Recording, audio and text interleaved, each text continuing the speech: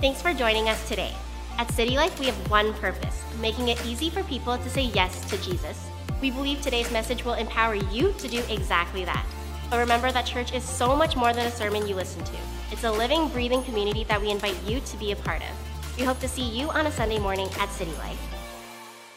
And I was reading an article this week, and it talked about the effects of loneliness, and it's over the last few years, several studies have suggested that social isolation and loneliness actually pose a bigger health risk in society than smoking and obesity.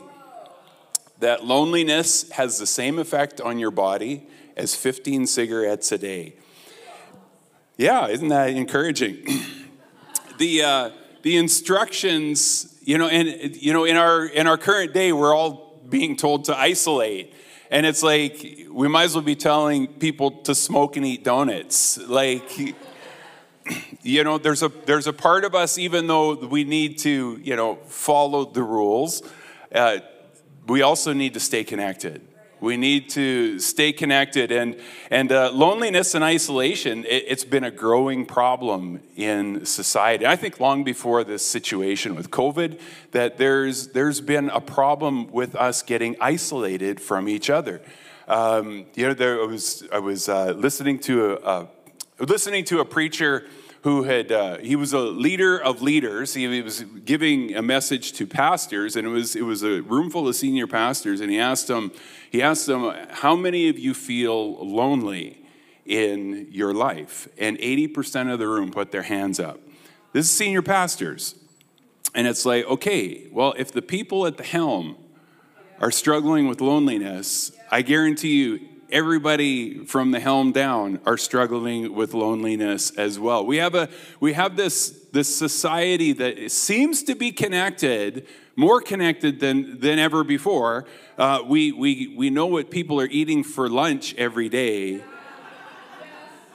but we don't have anybody that we're actually connecting and sharing our lives with in a way that's actually rich and meaningful. And all the studies, the studies on the effects of social media, they're actually showing that they're having the opposite effect on connection. It's that Monica talked about it last week, we're seeing the birth of this thing called an edited relationship. And this technology has promised that it would bring us together, but in many ways it's actually dividing us and separating us, and it's polarizing us because we're getting opinions out, but we're not getting discourse out. We're not getting connection out. And it's one thing to, we all know that person who stands up and yells their opinion.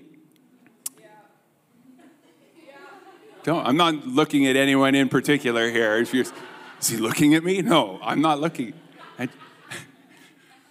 But we also know you find it incredibly difficult to connect with that person on a personal level. Proverbs 18:2 actually says, the fool just wants to make their opinion known. They don't want to talk about it. So it's, I do a study on Proverbs on the fool. It's really interesting and a little convicting at times. We've seen the introduction of this thing called the edited relationship. It's the relationship where you get time to think about what you're going to say before you say it. When you get time to type it, you can make all your responses perfect. You can read it over. Oftentimes, you read it over and go, no, I'm not sending that, and you just on goes the pattern. But real relationships aren't like that. Real relationships are messy. Real relationships, you say the wrong thing at the wrong time to the wrong person. And you know what happens when we're in this setting of saying the wrong thing at the wrong time to the wrong person is what happens is we learn to be functional. We learn to interact with one another. We learn how to extend grace. We learn how to forgive. We learn how to, just smile sometimes and just go, well, that's just Pastor Mike. You have to understand. He's a little dense that way.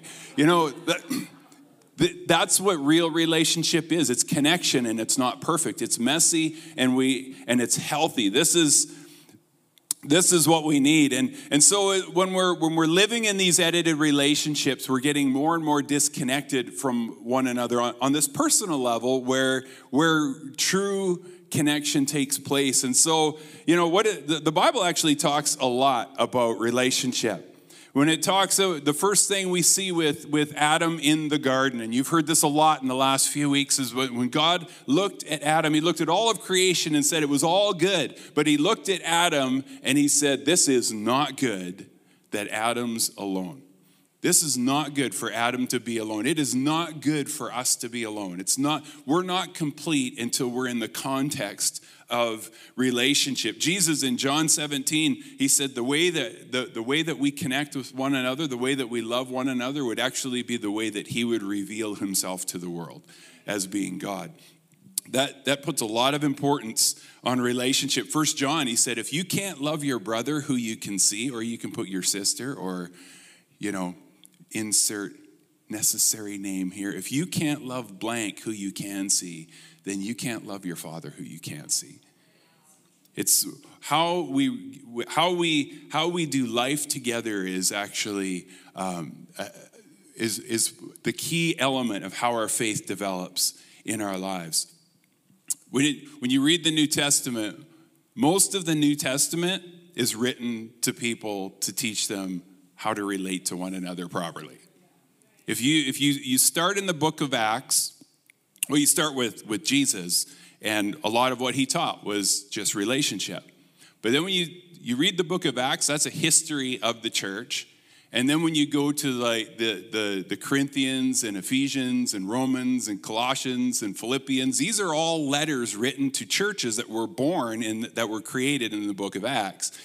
And when you read it, it's like most of what's being addressed is, hey, y'all, you need to learn how to get along. But when you look at the early church was an anomaly in its day. It was the first, up until that time, people were segregated in every class. People were segregated by race. People were segregated by religion. People were segregated by wealth. You had slaves, you had masters, you had Jews, you had Greeks, you had Romans, and these groups of people, they didn't interact with each other. Even with the Jews, they didn't interact with the Samaritans, and the Samaritans wouldn't interact with the Jews, and everybody hated the Romans because they were just oppressive jerks. And you had this society that was completely fragmented. And then you had the church was born, and all of a sudden you had these groups of people. They were all coming together, and in these groups, you had Jews and you had Gentiles, you had rich and poor, all coming together. This had never happened before, and of course, because it all came together like this, it got messy. There was dysfunction in the house. And so a lot of what you read in the New Testament is actually written to the church to teach them how to relate to one another. And, the great thing is that God is in the mess.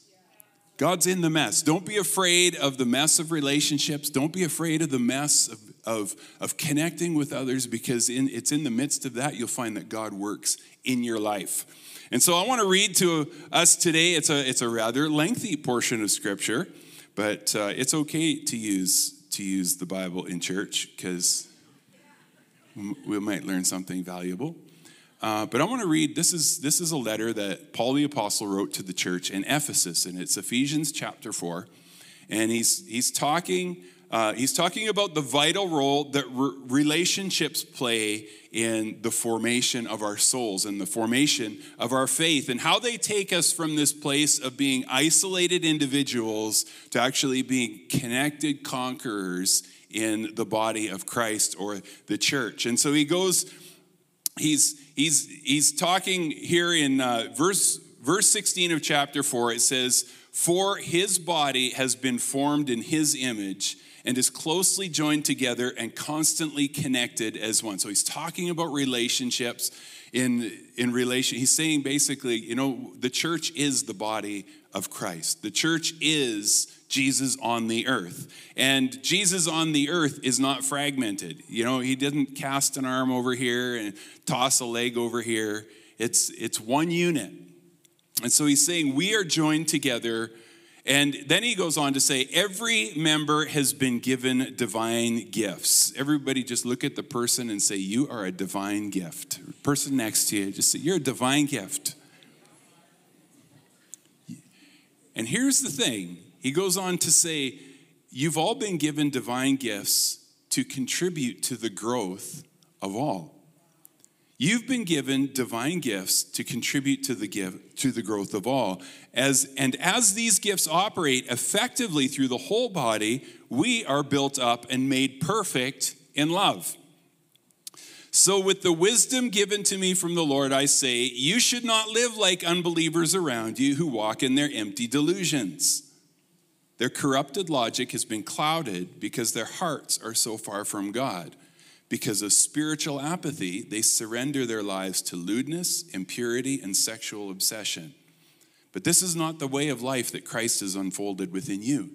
He has taught you to let go of the lifestyle of the ancient man, of the old self, which was corrupted by sinful and deceitful desires that spring from delusions.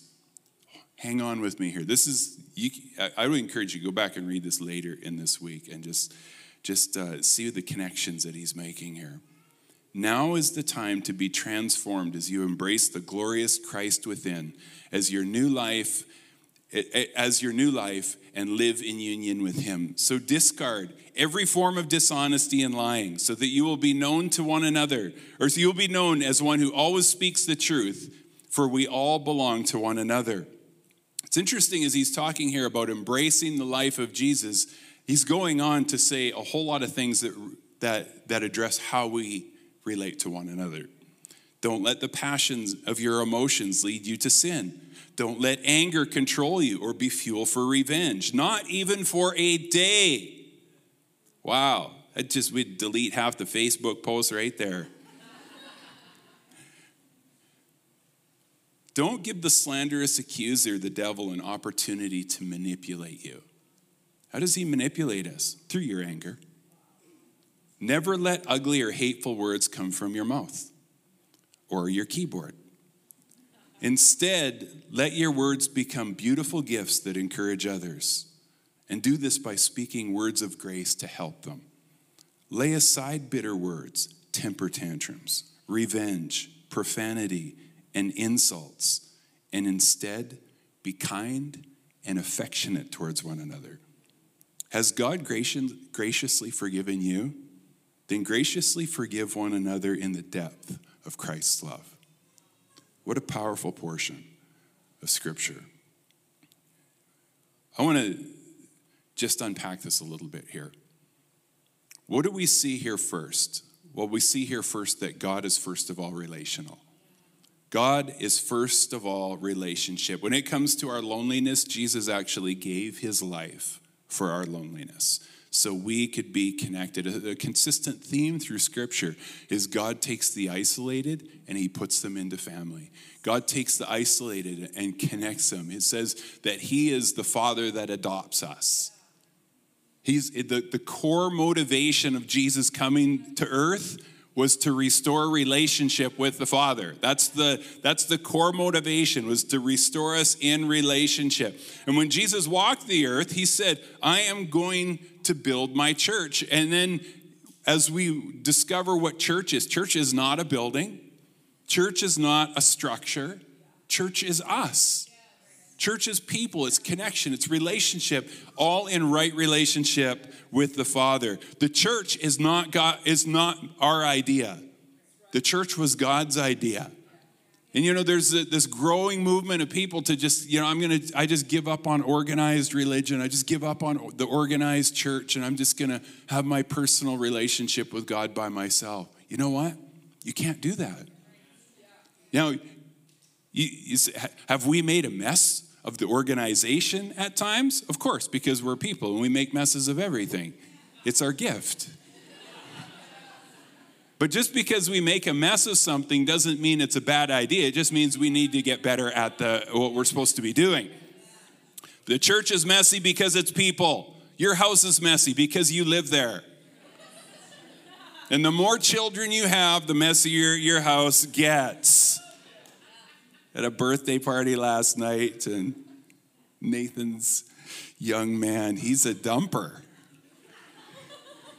What's his name? Sorry. Stefan.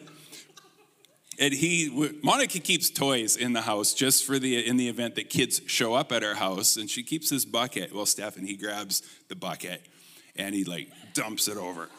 And then he takes the little buckets up over his head and down and just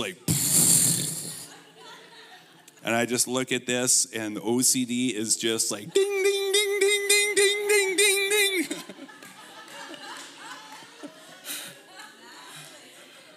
That's relationship. And until you're going to connect with people and they are going to dump crap, and you're going to be gathered together, and someone's just going to start dumping buckets around you. And you know what? This is what is healthy and good.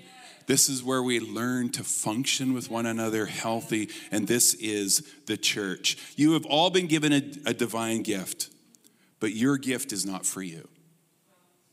It's been given for the benefit of all. What God has put in you is for the people around you. And what God has put in them is for you.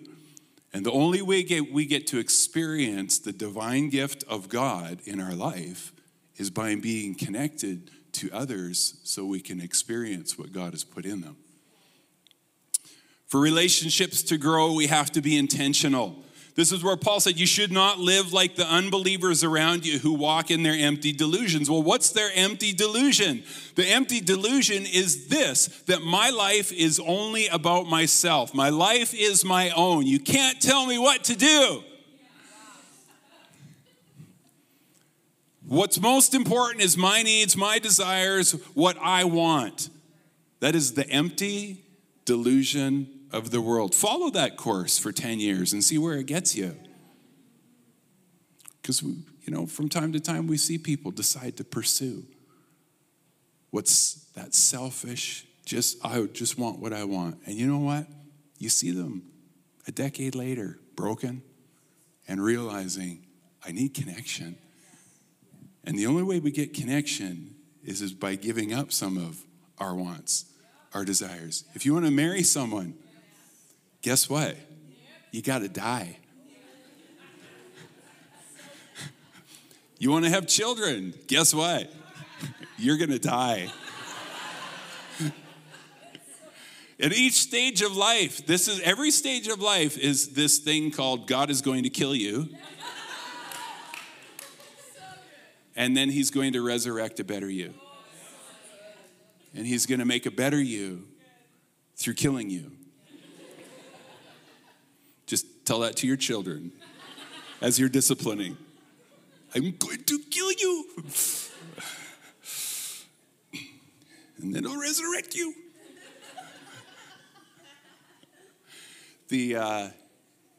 Jesus said, unless a grain of wheat dies, it can't live. You have to, there's a part of our life, relationships, there's a part of you that you have to give up on in order to actually experience growth in life in that area. Man, I'm so far off my notes. And I came with too many notes to begin with, so you guys can just settle in. What does he talk about? He says, don't give into this delusion that your life is only about yourself, but be connected to others. And the Bible actually compares that selfish life, my needs, my desires, my wants. It actually calls that spiritual ignorance. And the result of spiritual ignorance, he goes on to say, you end up surrendering your life to lewdness, which is just kind of unbridled passion, impurity, and sexual obsession. Man, that's a pretty good descriptor of our world today.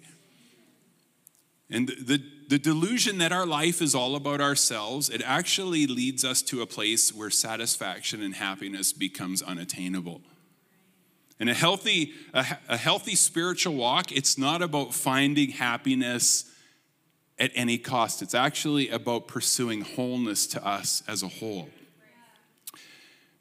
How different would our world look today? How different would the North American society look if instead of pursuing kind of wealth at any cost or the American dream, if we pursued community wholeness at any cost? If we pursued community health and functional relationship at any cost? I'll tell you, society would look very, very different. So, but where does wholeness start? Well, it's really simple. It starts with those that are around you. It starts with those, you can look around the room. This is where wholeness starts. And this is part of the, I would say, part of the futility or the desperation that social media, the role it plays in our lives, because we see everything going wrong in the world in real time. You know, if someone tripped and hit their head in their bathtub in Tennessee, it's on our feed by 11:30. It's like, well, what are you going to do about that? You're not going to do anything. So what happens is it creates a response in us to not do anything about things. And so we need to get good at setting that influence aside and say, you know, there are things I can do something about. It's the people that are immediately around me. I can do something about those relationships. The person that I go to work with or the person that I'm in contact with on a regular basis, when something goes wrong in their world, I can actually do something. I can be a part of the solution and contribution in that situation. And so Paul encourages, let go of this old self-centered life, this selfish life, and embrace the fullness of life that Christ offers you. And that fullness of life is offered through the context of his church, through relationship. To embrace the fullness of Christ means embracing others. And this process from becoming the isolated castaway to the conqueror, guess what? It's not an individual journey. It's a journey we take together. And if you don't hear anything else, hear this. The fullness of God's grace and work in your life will be experienced through your relationship with others. It won't happen to you by yourself. It happens as we're connected to others. Proverbs, I love this verse. Sweet friendships refresh the soul and awaken our hearts with joy. For good friends are like the anointing oil that yields the fragrant incense of God's presence. You know what? We all need good friends. I love the saying, you know, we all need to have people who will stab us in the front. The honest, good friendships, the people who will speak the truth to our face, the people, but they won't speak it because they want to be mean. They'll speak it because I want to help you. I want to help you through this, so I'll tell you this. So I got 3 things for managing for cultivating friendships. I'm out of time, so I got to move. Number 1, manage your reactions. Number 1 is manage your reactions. You notice how much of that portion was about like dealing with your anger in a healthy way. Don't let passion of emotions lead you to sin. Don't let anger control you or be fuel for revenge, not even for a day. He says, don't give the devil an opportunity to manipulate you, which he does through our reactions. And so let me just talk here. Here's a tip for social media. Ignore the temper tantrums. Just ignore the temper tantrums. When your friend or your associate, they post that post that you just want to say, you're such a dummy. Just don't. Just treat it like you treat the 2-year-old that's on the floor screaming in the grocery store. Just like, wow, sucks to be you. Like, ignore the temper tantrums. Never let ugly or hateful words come from your mouth, but instead let your words be beautiful gifts that encourage others. Do this by speaking words of grace to help them. Oh, let your words become beautiful gifts. Is what you're saying a beautiful gift? Oh. If it is, you're Jesus, because that's... Here's a great practice before you're tempted to voice your opinion. Don't. You know what? Just don't.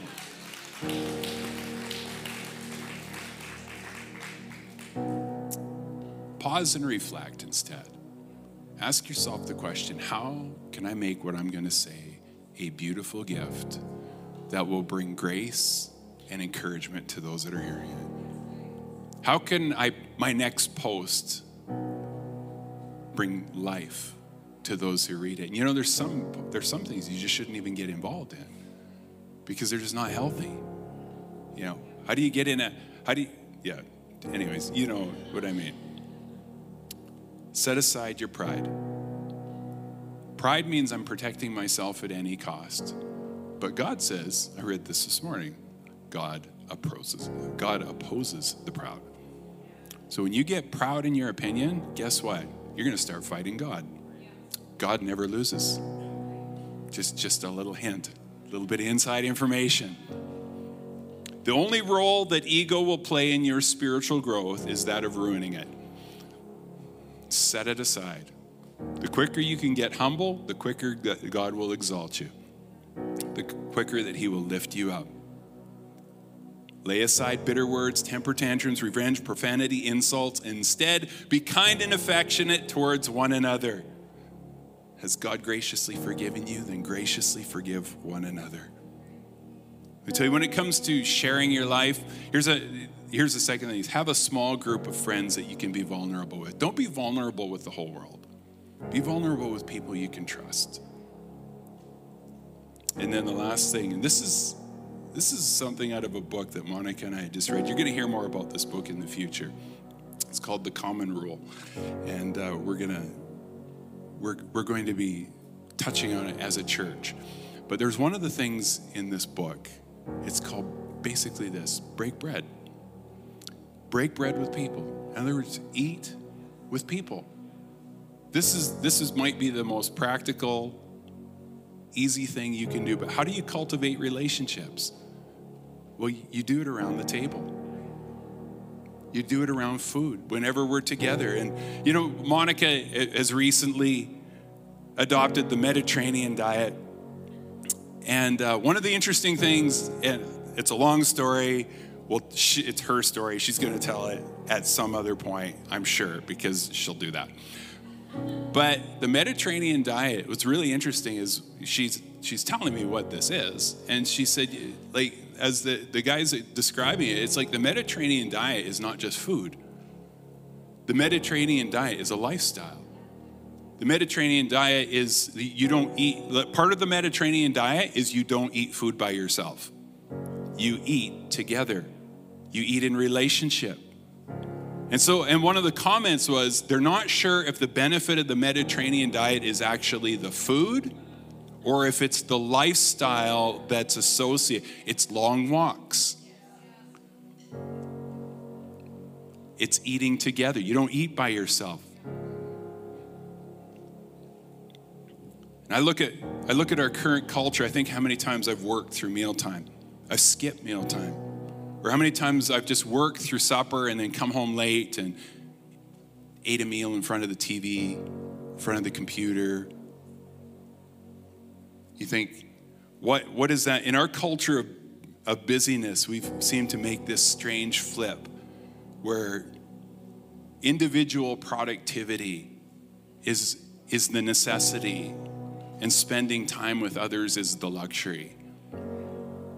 But when we look at what God calls us to in the church, it's like our connections with one another are the priority, and the individual is the luxury.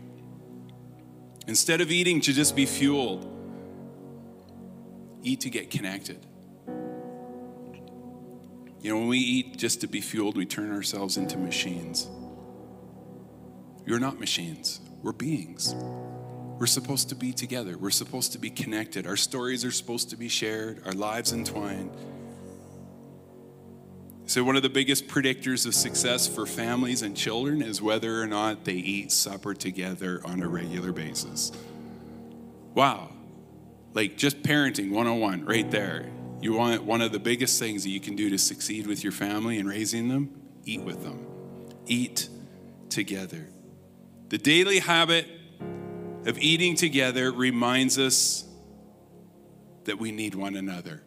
We were designed to be connected, dependent, that we need each other. So I want to just encourage you, make a habit of eating with others.